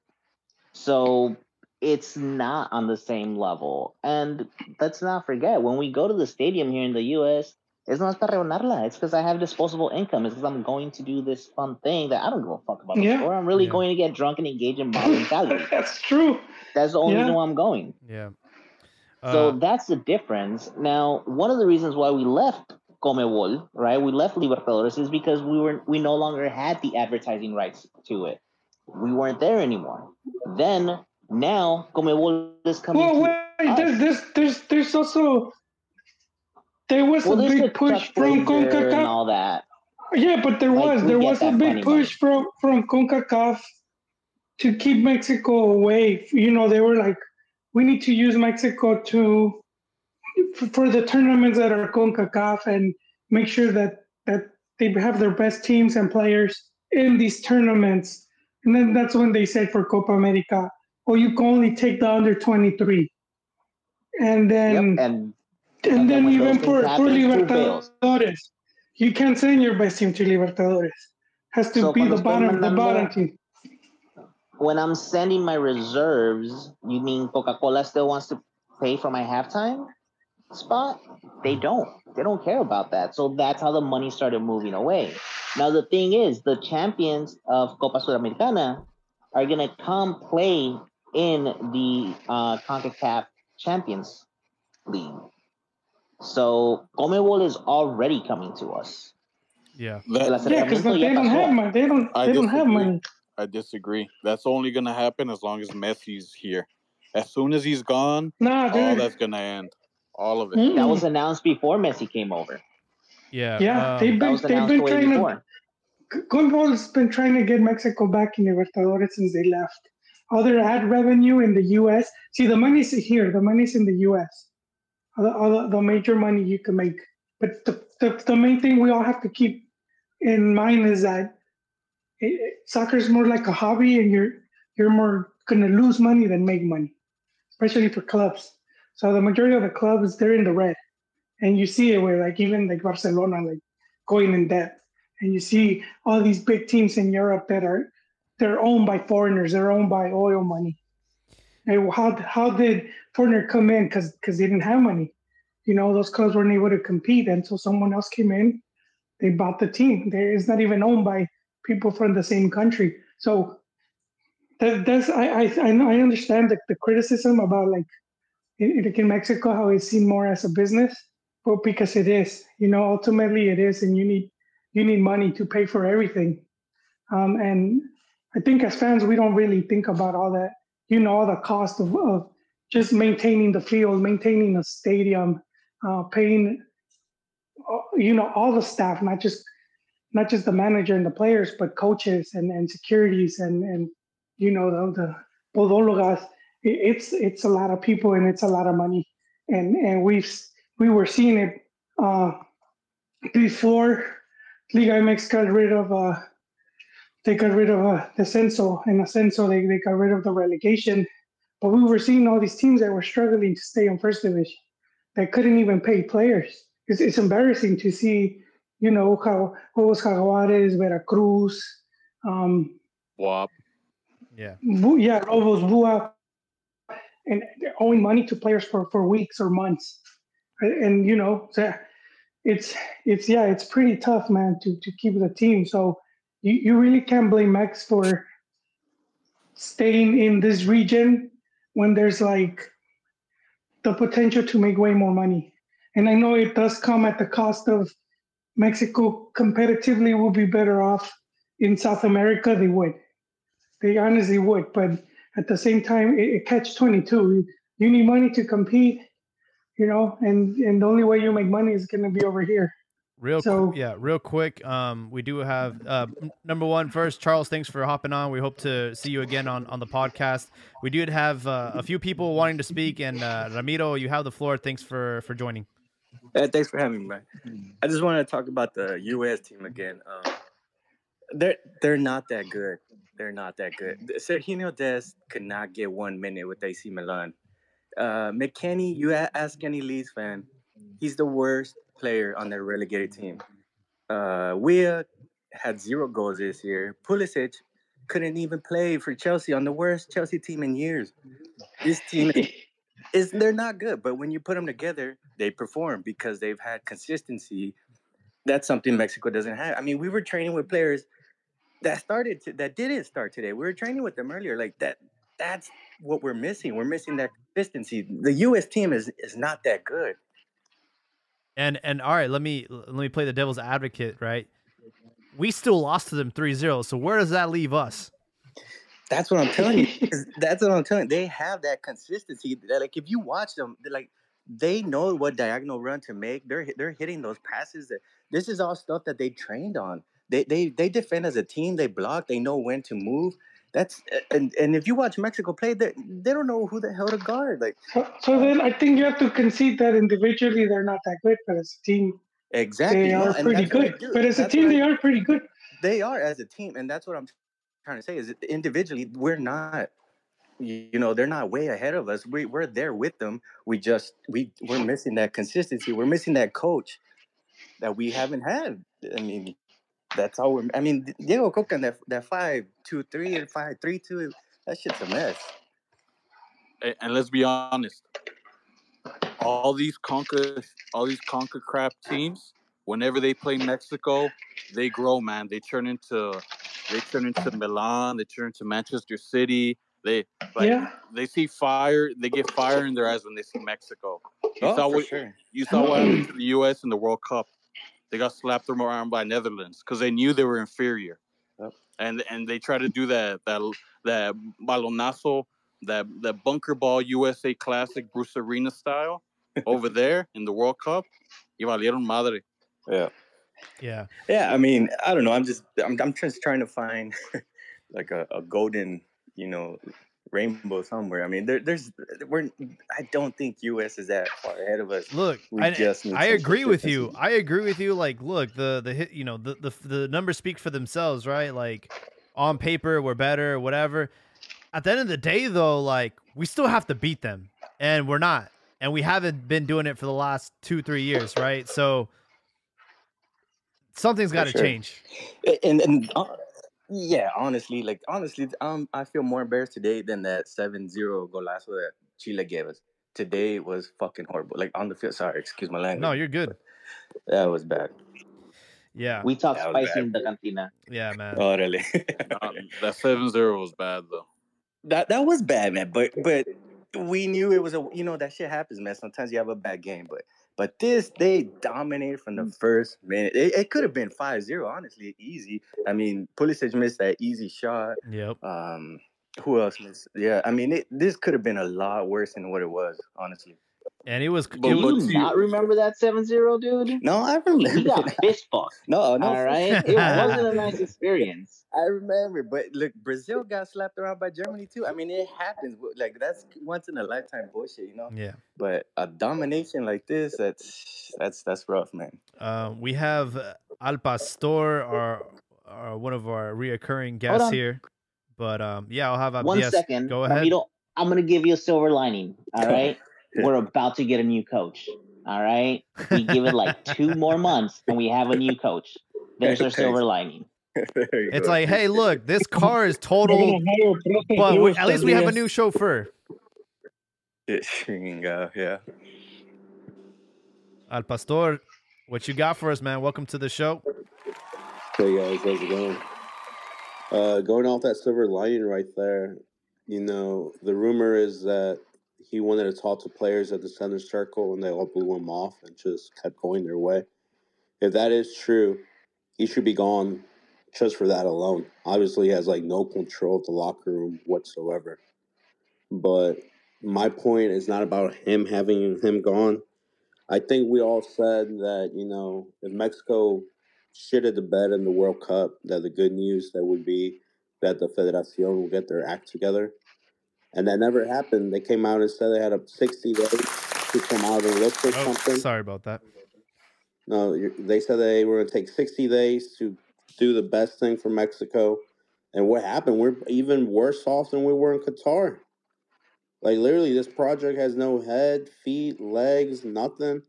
And then the thing with U.S., they'll think they're better. They think they own Mexico. No, man, you're playing against a brown paper bag full of shit lit on fire. Anyone can beat that. Like, this team has nothing. Doesn't mean the U.S. is amazing. It's like Romero was talking about, just like their team is trash at the club level. But at the national team level, they got their shit organized. And I know Jolie, says that, they don't leave their players, leave for that much free. But tell me if you ever heard any of these guys. Josh Winder, Barry, Kobe Henry, Jose Gallegos, Flemmy, Diego Luna. You probably never heard these guys, but you know who these guys are? These are young players that are leaving USL, their second division, to teams like Benfica, Reims, Cele. Like they're leaving the top, not top, but like middle of the table teams in Europe for 300,000, 500,000, a million. They're exporting, and the U.S. has that benefit that they don't need to take the big money now. That USL teams are exporting players. You see Liga Expansión exporting players to Europe. Not even Liga MX is exporting players to Europe. You know what I compare this to? I compare this to Mexico to England, where the league is amazing, but the national team sucks. And I compare the U.S. to France. If you ask scouts around the world what's one of the best like scouting leagues, like development leagues in the world, they'll tell you France. The talent in France is crazy. But no one thinks their league is amazing. No one thinks MLS amazing. But they're developing players. France is developing players. And it shows at the national team level. Mexico is doing nothing as far as development. It's not. Like, just because they play all these tournaments around the world, and what? That's not development. What were you doing for the next step? What were you doing for the next step so they go to Europe, so it shows on the national team level? It's all about money. I think his name Charles was talking about. That's all I care, man. It's just the money. I'm not convinced though that going to Europe makes you a better player. We've had a bunch of players that went and they came back on loan. Now they're back at Necaxa and stuff. Like, you don't come back. You don't come back like, oh, I'm European now. That's what it speaks about, the development, that you're not developing them. I saw somebody the other day tweet that what's his name? Jurgen Damm is a true example of like the small Mexican mentality, that he had he had like a European passport, so he could have left to Europe, and he never did because he stayed here for the big bucks. I'm like, Jurgen Damm sucks. He tried out at like United, and he got cut because he sucked ass. That's what I'm saying. He saw what we all saw. That's my point. Jurgen Damm sucks. He has no technical ability. He's all speed. He has no brakes. He has no defensive ability. He's like the 99-cent version of Chucky Lozano. And I don't blame him for not leaving, even if he has a passport, because he's not developed. He has no talent. So that's what I'm saying. We're not developing players, man. We're not. All right. So I agree with you a little bit. Like, Mexico has shown that they can do really well at the youth level, right? We have 2 World Cups. And I think this is where we're fucking up, is the handoff from, let's say, under 17, under 20 to actually making your debut in the professional league. Something's missing there. We're not doing something correctly. I don't know what's happening. I don't know what's slowing down the process. I don't know why they're 22, 23 years old and they're like, oh no, he's not ready yet. Where we have Mbappe winning World Cup at 19, right? So there is a huge disconnect from that and getting your debut and getting minutes in Liga MX. Joel mentioned, because of the amount of foreigners that are taking up spots, that could be one of them. Yeah. But we also have the main one. We also have young players that are going straight to Europe without even debuting in Mexico. That happened to Carlos Vela, right? Giovanni Dos Santos. Like, these guys went straight to Europe. No one's holding them back. No one's holding them hostage. We've done that, and it hasn't really come out to fruition. Like Pizzuto, right? He went to Lille. He got injured, unfortunately. He won he was part of the championship team with Lille, but he didn't really he was injured. Now he's back at Tigres. It's like, look at Linus, bro. Like, we sent him out. He won a championship with America. He goes to Betis. Maybe he picked the wrong horse, but these players are not going out in Europe and being successful. And I'm not convinced that we should just start throwing everybody out there and seeing what sticks. Yeah, well, just really quick. See, the whole thing with the players and the foreigners, the biggest money makers for Liga MX is selling players. So there's a big, so, it's cheaper for them to buy South Americans, and then they sell them for 2-3 times. And so that's how they make a lot of money. And to each other. Well, they still make money. And there's also that whole corrupt stuff where there's a lot, money laundering, and that's what's used as well. And you had a lot of teams, including Atlas, a bunch of teams, Querétaro and all that, they were, that were cartels that already were using them to, Necaxa is another one. And these all teams I mentioned, you could Google and you'll find articles on that, on how some of these teams have been infiltrated. and I think that's still going on with But you with don't the even need money. to find articles. They're doing it right in your face. Well, I mean, I'm just What does saying Polo because Grow I mean? don't want this to be a trust me, bro, but more of like what I'm saying is verified stories that have happened, and a big reason why they got rid of promotion relegation because it was easier to infiltrate a new team coming in or teams needing money, and so this way it's sort of like you know who the owners are, and it's easier to have control over these teams and to see what's going on. But that's the thing, and like Jaime saying that disconnect. Well, yeah, you'll have some younger guys from like under 15, under 17 that did well, and then they return to their clubs, but you have all these other players already taking up the spots, so they just send them to the background and to these under 20 leagues and whatnot, and they sort of rot. But again, I mean, I do think by changing the rules for the second division, Liga de Expansión, whatever they want to call it, I do think that's where we're going to start seeing, all of these players start getting their just due. And Now, all the foreign coaches that are in Mexico, who is the Oh, foreign coach man. going to play? The young Mexican club Yeah. player or the foreigner that is promoter that got him Yeah. the job is gonna tell him to Excellent play. point. Yep. And that goes with the corruption and talking about like there's that promoter, that agent sitting right there in the VIP suite with all the FMF directivos as well, which it just shows. Bragarnik. Yeah, it just shows you like everything goes on with it. And like Ricardo, you're an America fan.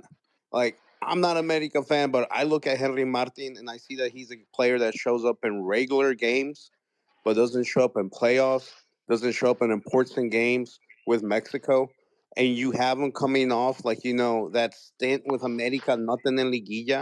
And you have a guy like Santi, whether we think the Dutch league is a farmers league or not, he's coming off a great season and you still have no reason to start him?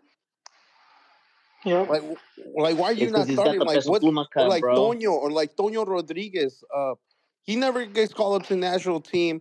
Xolo's owner is part of the national team board. Votes for Coca to be coach, and now all of a sudden Toño starts getting called up to the national team. Like they're You doing wanted it in front of Huicho? our faces, man. Like they don't give a fuck. They're just about here to make the money. As long as the money keeps coming in and the moleros keep filling up, that's all that matters. That's why I always thought that Trump had a point when it came to the Mexicans. Because I think he was trying to save Mexican football. Because when I see the TV, I see all those Mexicans in the stands. I feel disgusted, man. Because it's their fault that Mexico is where it's at right now. Because, like you said, they keep buying the shit product. Why do I need to change my shit product if people keep buying the shit? And regarding Henry Martin, you're right. I mentioned before that I went to Las Vegas like last month, and I gotta experience one of my dreams that I wanted to go see David Copperfield, and I think Henry Martin and Alexis Vega can give that guy a run for his money with the disappearing mask. They should call him Alexis El Prestige Vega. I think you guys are a bit harsh with FMF. I do think they've been doing a lot of things right.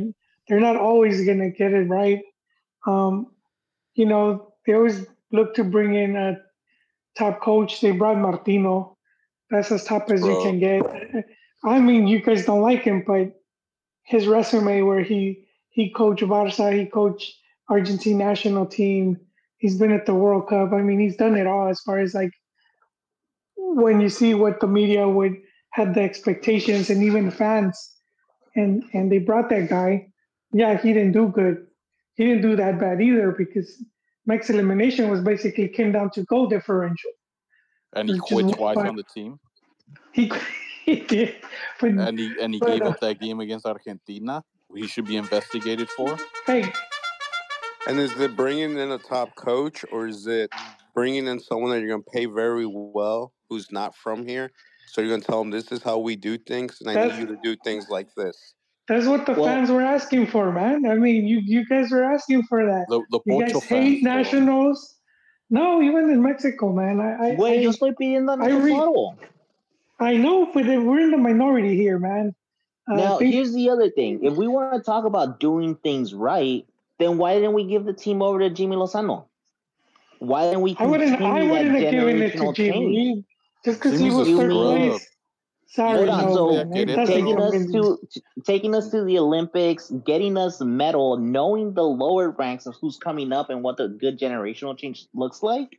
Tena got a gold medal. You guys hate Tena, and Tena won the gold medal. Jimmy would have been a great assistant. Brazil, dude, in the final. I'm not ready. Yes, I would take him as assistant. I would take him as assistant, bro. You can't just give him the national team. But yeah, but he didn't want to be an assistant. That's part of it. Well, yeah, that's true. Man, see? you gotta. Sometimes sometimes you gotta take one for the team. I still stand by this. I want the most indigenous looking guy in Quetzalcoatl. That's who I want them to bring in once they replace Coca. Yeah, I mean I want to see Nacho Quetzalcoatl in there. Nacho gonna emerge from the water. I want him holding his wife in his arms for a picture. I mean, it's either him or Chima Ruiz. No mames, güey. I want to see that. Chima Ruiz. Him holding his wife in the Melvin Brown. Let's get Melvin Brown. Wiki. Wiki Dios. Nacho, man. Hey, Diaz, I was gonna ask you a question. You guys were on the brink of acquiring 2 players from Santos, and they both failed their medical test. They did. I haven't really been. I've been seeing it. I haven't done much digging into it, and now we're scrambling, right? Because we let go of our defenses, right? Cata's out, Vaca's out, and now the 2 that were supposed to come in are not. So, and as always, now starts the rumors of we're looking into South America. That's not going to be the move, guys. What are we going to get? Another fucking Funes Mori coming in for just 1 year to just kick it? No thanks. What happened to your guys' academy? You guys don't have nothing in there, man? Nothing in the bullpen? Yeah, they had a really good academy for years. Man, what Mexican team has an academy right now except 3 or 4? Chivas, Pachuca. That's about it. Exactly. What was that Uruguayo guy?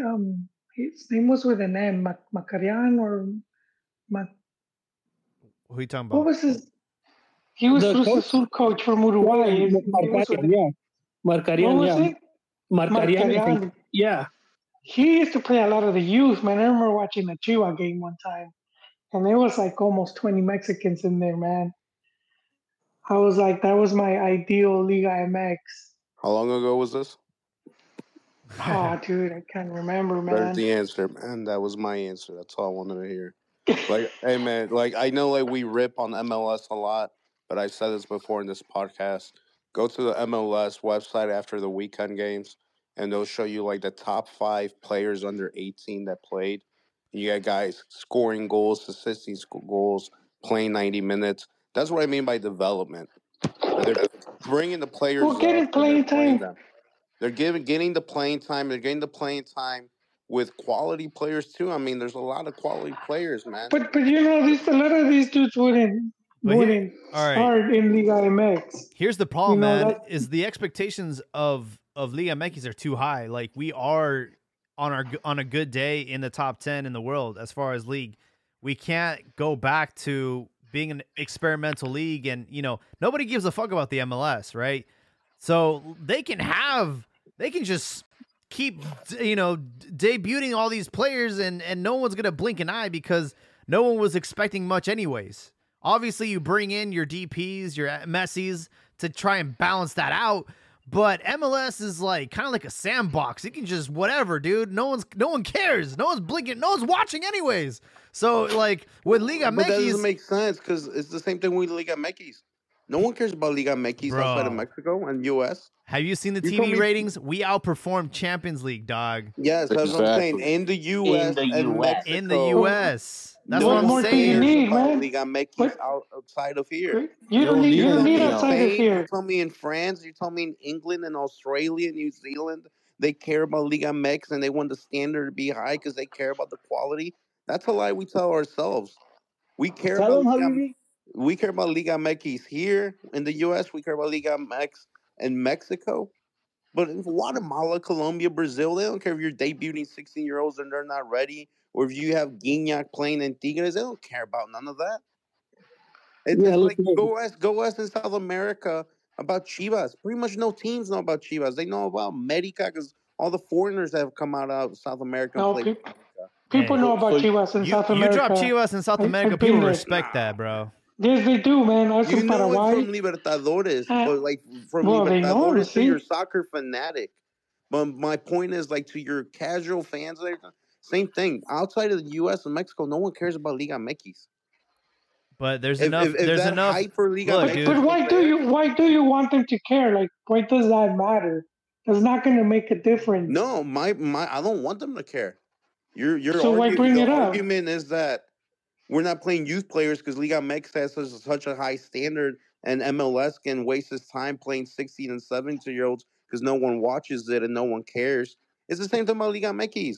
Outside of Mexicans that watch Liga MX in the U.S. and then Mexico, Canadians, Americans, you name it, could care less if Liga MX has stars like Guignac and they're also playing the random 17-year-olds who he can develop. Do any? Let me ask you this: are any of those scrubs that you mentioned for the MLS produces the teenage phenoms that are going to be the next Pele, like Freddie Adu and Freddie all those Boo Boo. guys? Yeah. Are any of those guys that you mentioned? Would any of them start for America, Cruz Azul, or Chivas right now? I don't think they do. Yeah, they That's where it won't. matters. Well, yeah, and it's also a numbers game, you know. but this is the opposite end. Okay, let's say none of them start for America, none of them start for Cruz Azul or whatever. But you don't have no youth kids starting for America or Cruz Azul that are Mexican. So at least they're getting a shot over here. But they can't do Well, that you here, have- bro, you because have we very have few. Liga MX we just have with- a short so season that's the format. argument. It The same doesn't. thing we Yeah, don't make the same that's a big argument that part we of it. criticize Federativos for. Look, Your dude, argument is these kids are not ready to play for our Liga MX powerful team. So why should we give them a shot? you have Let's to. bring somebody that is ready. y- Let's bring in the foreigner. You have to understand Yeah. a couple things. Number one, again, going back to the expectations of the league, they want to see a high quality product. Number two, we are designed for, like instant gratification because of the short season. You have 17 Yep. fixtures, you have a playoff, you don't have time to debut these players and give them a leash, right? So it's like we can't do that in our league. We just can't. And Then change the platform. what we That's the should answer. do, this is what we should do. The Liga de Expansión, the second division, there should be no foreigners in there. That's where we can experiment. That's where we can I debut. think that's what it is now, isn't it? I don't think so, Or bro. they only put 3. I think If only- No, if only there was a way of knowing. our second division should be that opportunity, I know this that one. sandbox. It is going to be that though. That's It's- where I've been. All right, hold on. I'll bring in some info on this one. So it's going to be a little bit different. All right. So the affiliate groups, so like Tapatillo, they Yeah. have to play with only Mexicans. They cannot bring any Well, foreigners. I mean that's a Like, given, if- dude. Come on. I know, but hold on. Like if Cruz Azul, Let 'em if Cruz cook. Azul has their affiliated team in the second division, they have to play with nothing but Mexicans. Now, if you're like, I don't know, let's call it Cancun. Lobos Negros, Cancun. Okay, one of yeah, those, I get right? what you mean. One of those shitty ones. That then you can bring in. I think it's up to 4 foreign nationals to play on your team. You're Okay, still so limited. the teams that are affiliated, the second division teams affiliated to first division teams can only field the Mexican players. Yes, that's But exactly. if you don't have a team in first division, because you're like your own team, like Morelia, Irapuato, then you're allowed 3 to 4 foreigners. That's it. That's exactly what's happening right okay. there. And See, then a that's certain I love that. percentage, if like so, those guys that can bring in foreigners, well, a certain percentage of your Mexicans have to be under this age. See, and it makes sense because Well, they're thinking of like opening up the promotion again. We gotta treat this like baseball, man. You got your fucking AAA team. That's where you put your talent at. And once they start performing well, guess what? You promote them to the first division. That's what Chivas have been doing. The problem is all the other 17 motherfuckers aren't doing it. Chivas are the only team doing it. So it's like y'all need to pick up the weight, bro. Well, they had no choice. They had no choice. They weren't doing it because they wanted to. Like before when they were able to pick players from the other clubs, they weren't exactly pouring that much money into their youth. Yeah. I think Elbow dropped off, but I think I just got him back on. We are getting close to the 2 hour mark, but keep going.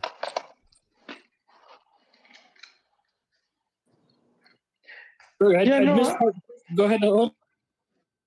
No, we were. You dropped off. Where did you drop off at? I think I caught a little bit about the treating the second division as a minor league. Well, yeah, that's what they did. The league just made it to be like that. No, I did. And yeah, I mean, you have to have some sort of development system, and if that's it, then yeah, I mean, if you have to treat it that way, you'll have a kind of a AAA or AA and so on. Yeah, until you can. It's just gonna take 3 to 4 years to see results, but I mean, it's there. So back when I was coaching out here in the Bay Area, we tried to do that with the club. So the one thing, and I got to assume this is more complicated at the professional level. It's the whole getting.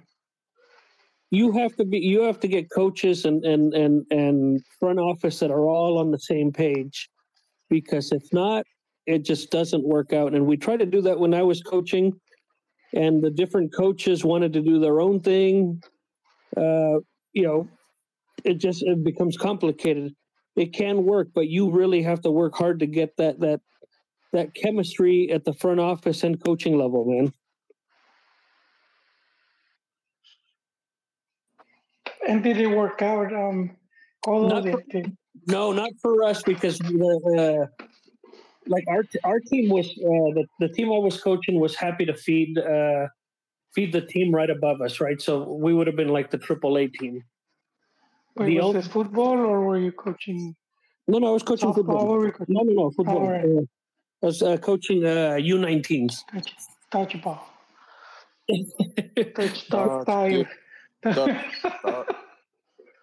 But the difference between football and I like that comparison that Jaime said about the baseball, about the AA and the AAA and the minor leagues, because now that he mentioned that, they interviewed. I was watching. I forget for what team. This tall white guy. I think he plays for the Pirates. They were interviewing him. A guy was interviewing him in Spanish, and they were talking to him about how he knows Spanish, right? And he said, because in the minor leagues, it's full of Dominicans, full of Cubans, full of Puerto Ricans, right? And they all understand that if they don't make it, their family doesn't eat it. And that's what he said. But the difference between baseball and football is that if you're not good enough to cut it in baseball in the minor leagues, you don't make it to the big leagues. In Liga MX, they keep pushing the scrubs up to play, even though they know they're not good. You know what I'm trying to say? Yep. Yeah. And it used to be because there was a requirement from the league where a certain amount of minutes had to be dedicated to players under the age of 22 or something. So it was like a requirement, and if you weren't up to code, you'd get fined. So a lot of the time there was just players just getting played for no reason, just because they had to hit their quota, right? So the reason was because we were trying to develop them for the national team, because Mexico's always been struggling with developing talent, at least as of late couple, 10 years? And that's where that, what was it, Feinte rule? I don't know if I agree with that. Because, I mean, if you go back to that, you had Chicharo went, and his stats up until like a few years ago, like his stats on goals scored per minute, dude, they were up there with some of the best strikers in EPL. it's crazy to see how insane, how good he was doing, and it just sucks he ended up with that coach, same coach in two different clubs. Kind of Moyes. hated him. Yes, Moyes, and then that other, the Dutch guy, also hated him, dude. He would make a steak face every time Chicharo was around, and that's just unfortunate because I think he would have. Van Gaal? Yeah, dude, he didn't like him, dude. You could just tell, man. Siempre Like negativo. from Beavis and Butthead, man. but I mean, dude, and just his first season, over 20 goals across all competitions. That's why when I hear like, oh, well, you didn't develop, or we're not developed. I mean, Raul Jimenez before his injury, I mean, dude, insane what he was doing. He wasn't developed at Atletico Madrid or any of the Portuguese clubs. He was developed at America, you know, and so I mean, Yeah, but then Raul Jimenez put on the kryptonite shirt and he well, would I mean, disappear. but we're talking about club football right now. So I mean, But at least at the club level and in Europe, you have these Mexicans that went over there and succeeded, and they were developed in Mexico. So kind of goes against that point of like, you need to go over there. And like Jaime brought up earlier, we've had players that went at a young age and were supposedly developed because they were there 2 to 4 years, and then they come back and they couldn't even hold the first division spot in Mexico. Well, we've talked about this in the past. It's not so much that they lose it. Like, they come back and they hold it for the first season and a half, but then they get complacent. They get lazy and they lose them. Well, I don't know about lazy. I mean, some of them, they were just Ulises Davila comes to mind. Dude went to Chelsea, got loaned out of he never even stepped foot at Stamford Bridge, you know, professionally. And ends up going back to Santos. He didn't even make it the team there. Now he's like traveling all over the world. But it was like in New Zealand or somewhere. That's Uriel Antuna as well, right? Same thing. I was about to mention him, Antuna. The Chivas goalkeeper. Godinho. He was in Portugal. Godinho. Training under the Spanish guy. I forget his name. But Javier Aquino. Come to me. No. The goalkeeper. He was from Real Madrid. No, the goalkeeper. Casillas. Yes, Casillas. He's training under him, you know, seeing him on a day-to-day, and comes back, can't even hold the Chivas spot. He lost it to a guy that had been in Tapatio all that time. Mm-hmm. So that's why for me it's hard to the whole go over there, and then you're just, you know, you're going to get taller, your dick's going to get bigger and all that. It just doesn't really happen, dude. If you're good no matter where you play. You know that saying they say, que es gallo donde quiera canta. Exactly. The cream rises to the top.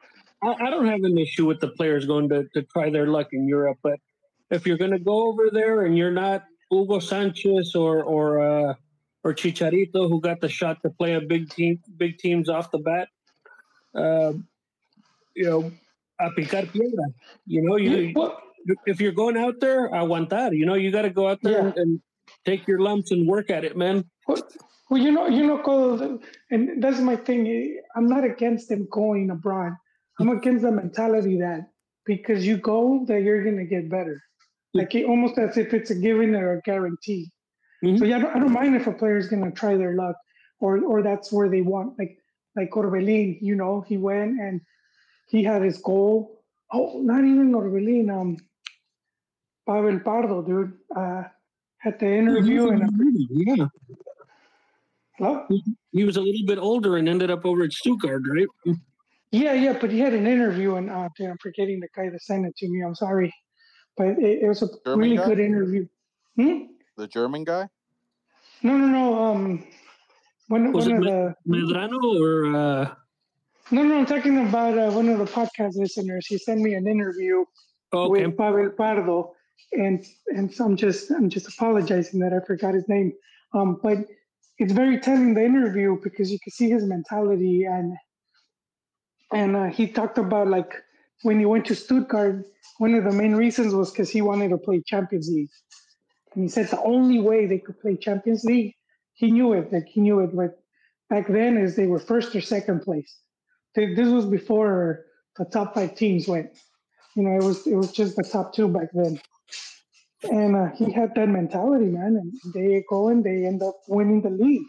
which was massive if you think about, winning the league in the Bundesliga when it's always Bayern or Dortmund, and they win it with Stuttgart, and then he does end up playing Champions League. But he had that mentality, and he had already gotten also developed. Yeah, no, and you have like Guardados. I think what he played like a couple seasons over at Atlas. Went to, was it PSV? He went to two, maybe? Deportivo La Coruña. Okay. Then Valencia. Right. Then he got loaned out to Bayern Leverkusen, didn't do well, returned, and then I think that's when he went to Holland. Yeah. And then some of the other players that have done a little bit better went through the Dutch league, kind of to get their feet wet, right? Yeah, absolutely. Massa, Salcido, even Hector Moreno. Hey, but I wanted to mention something about, because I thought I'm thinking about a different interview. I was talking about El Bebé Pardo. And they interviewed this German guy, his teammate, and they were talking to him about El Bebé, and he was like, "Oh, I love playing with him." And I remember when he just came, to Stuttgart, he's a good. You could off the bat, you could see he's a very good player, but the only thing lacking, he said, was that he's used to training only once a day, like they do in Mexico, and that's what caught my eye. That's what really caught my attention. I mean, he's like, and over here we're doing two a days training, and he didn't really like that. And that's what he said. Yeah, man, it's just a level of competition and level of intensity in Europe, and I think that's the only thing that they have over Mexico. If I'm being completely honest, yeah. I don't think that it's necessarily like the capacity or the talent, right, or the ability to learn. I just think it's like they hold themselves a little bit to higher standards when it comes to conducting themselves professionally, taking care of their mental health, their physical health. And obviously, when it comes to training, like fucking going all in, and like I said, training once or twice a day, a little bit more technical. Like there was a video of like, oh, look at Cordova warming up for Mexico. He's taking it very seriously, and it was like him behind the goal looking at his phone, right? It's like I niveles, way. I niveles. Yeah. The short version of it is they take their profession seriously. It's that simple, right? That's exactly it. So I was listening to an interview from Jimmy Lozano not too long ago, where he was talking about how he likes to go in and watch other coaches train, right? And he was able to go see Pep Guardiola and a couple other really high-end coaches in Europe. And he said the big difference that I noticed between Mexican training and European training is that in Mexico, we train to stay in shape, while in Europe, they train to get better, meaning they're doing two-a-days, they're doing more drills, they're going flat out in every single training. While here, hey, I just need you guys to stay crisp for the weekend. I just need you guys que se queden calientes. Yeah, you're just maintaining your level, but you're not evolving. And that was the big thing that he saw, the difference between like the European mentality of, yo, I'm here to grind, I'm here to picar piedra. And I'm not entirely convinced that, I mean, I know in Mexico, it's not like we're too far behind, but I know that, especially in the Prem League and the top leagues in the world, they have a lot of technology that they're leveraging, right? They're all wearing those like man bras. They're all seeing how much output they're doing. They're analyzing tape. They're analyzing film. They have a lot of data, and they're leveraging that technology and looking at the efficiencies and all that stuff. So again, it's like another level, right? Like world class, and that's the difference, really. And I honestly, I'm not convinced that we're that far behind. It's just it takes a little bit more focus. And it takes someone that has a long-term project and vision for the team, for the country, right? I mean, you look at Germany and like their goal of like winning the World Cup, like that was not like a 4-year journey. That was like a 10, 20 year. They thought this through, and they kept their coach for like a long time, right? So, I mean, that's what it takes to win a World Cup, is a long project where everyone's on board. You have a certain style of play. and you start that from the 17 all the way up to the professional top, level. By the time you get debuted, you already know exactly what you're doing because you've been in this format for such a long time. And What if I told you we had that, Jaime? at one point, we did. Yes, we did. Got rid of the guy who was overseeing the project. Yeah. Really quickly though, we are at time. I wanted to ask one last question, and I'll let you guys go one by one. So this is the question to end the podcast for tonight. Also, thank you for all the listeners that hopped in. We hope to see you guys next week. But I'll leave you guys with this. Tomorrow morning, they announced Diego Coca has been fired. Who do you want as coach? Are you really asking me, Jaime? You know my answer. Let's hear it. Nacho Cuadl. Nacho Ambriz. Yes, sir. Okay. Who's next? I'll go in here. All right. So I have two options, right? So as we said, Nacho Cuadro. That's who I want. Quiero ver la representación de mis primos, ¿verdad? Los que viven en el monte, en el equipo nacional. So I want to see those guys there. And if not, if we want to go more for like the Whitexicans, all right, give me Guillermo Almada. All right. Those two styles of play, I think, can really take us there. I'd take Larcamón. Oh, wow. Okay. Yeah. I'd put my chips with him, even though I would like some indigenous representation, some Aztec, some like elbow drops at some Aztec warriors. But I think that guy's a good coach, man, and he really got on my good side by beating the LAFC team. And that was like a double whammy for me because Chivas lost and then LAFC lost. Oh man, I was over the moon. Imagine that's what it takes for you to get over the fact that your team sucks ass, man. You have to live through other people's losses. Who's next? We got Al Pastor. Who would you put in? Realistic answer, Ambriz. It's time to put some national pride back on the team. You know, that Chivas xenophobia, but it better be a Mexican or no one else in charge. You know, remind the players of what it means to sudar la camiseta as a Mexican, something that a foreigner can't do. But on a romantic choice, hey man, the guy who's always brings the best out of Mexicans and feels like he's Mexican himself, Matias Almeida. He's done well in Chivas. He's done well in Greece.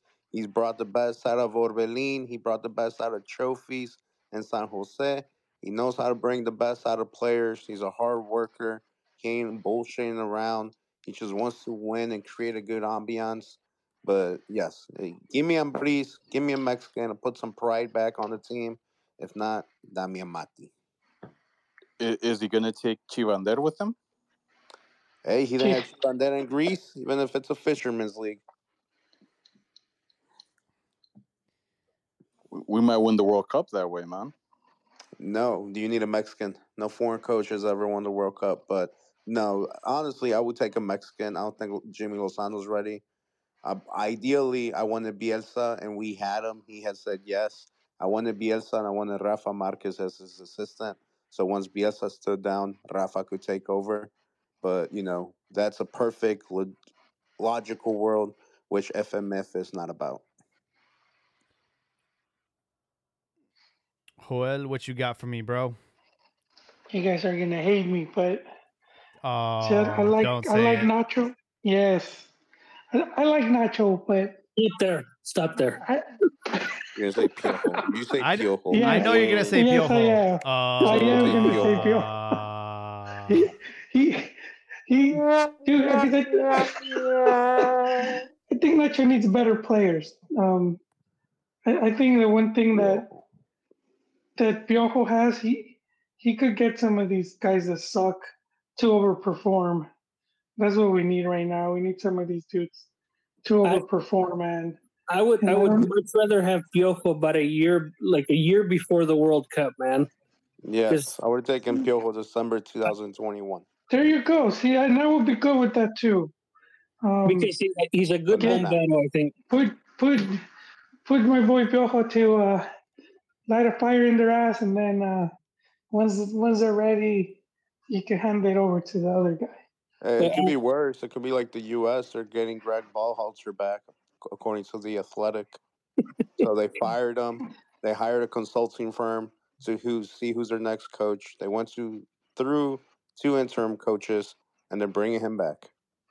All that Well, I for mean, nothing. no money, no money. We're just gonna pretend you stopped that. I like Nacho. Yeah. Yeah. I mean, I know you were gonna say Piojo because you like to be edgy. Look, the Piojo memes were the best, all right? He's going to be on the sideline going Super Yes. Saiyan, forcing the guys to Yes. go Ultra Instinct, okay? I understand it and I get it. Pero wait, no mames. Dame a Nacho Cuadro, por lo menos. I think, have you not seen the If way that he Piojo has wasn't to in look that charge performing? tonight, there would have been more red cards, including one for himself. That's all I'm gonna say. You don't know, True. man. We don't know that. We No, don't know wait. Piojo le hubiera metido un fregazo a alguien. Like, and we all know that one. Oh yeah, Piojo would have been the first one to throw putazos today for sure. Chris, that's assuming the can't say that team with a would have homophobic. gotten rocked. That's assuming the team would have gotten rocked, and I don't think they would have. I don't think he. How was his record here I think he rarely lost. And thinking of his matches, Yeah. He I had don't him know, dude. zooming. I'll tell you right now, Piojo's not the answer. I know he's a temporary fix. He's a cheerleader.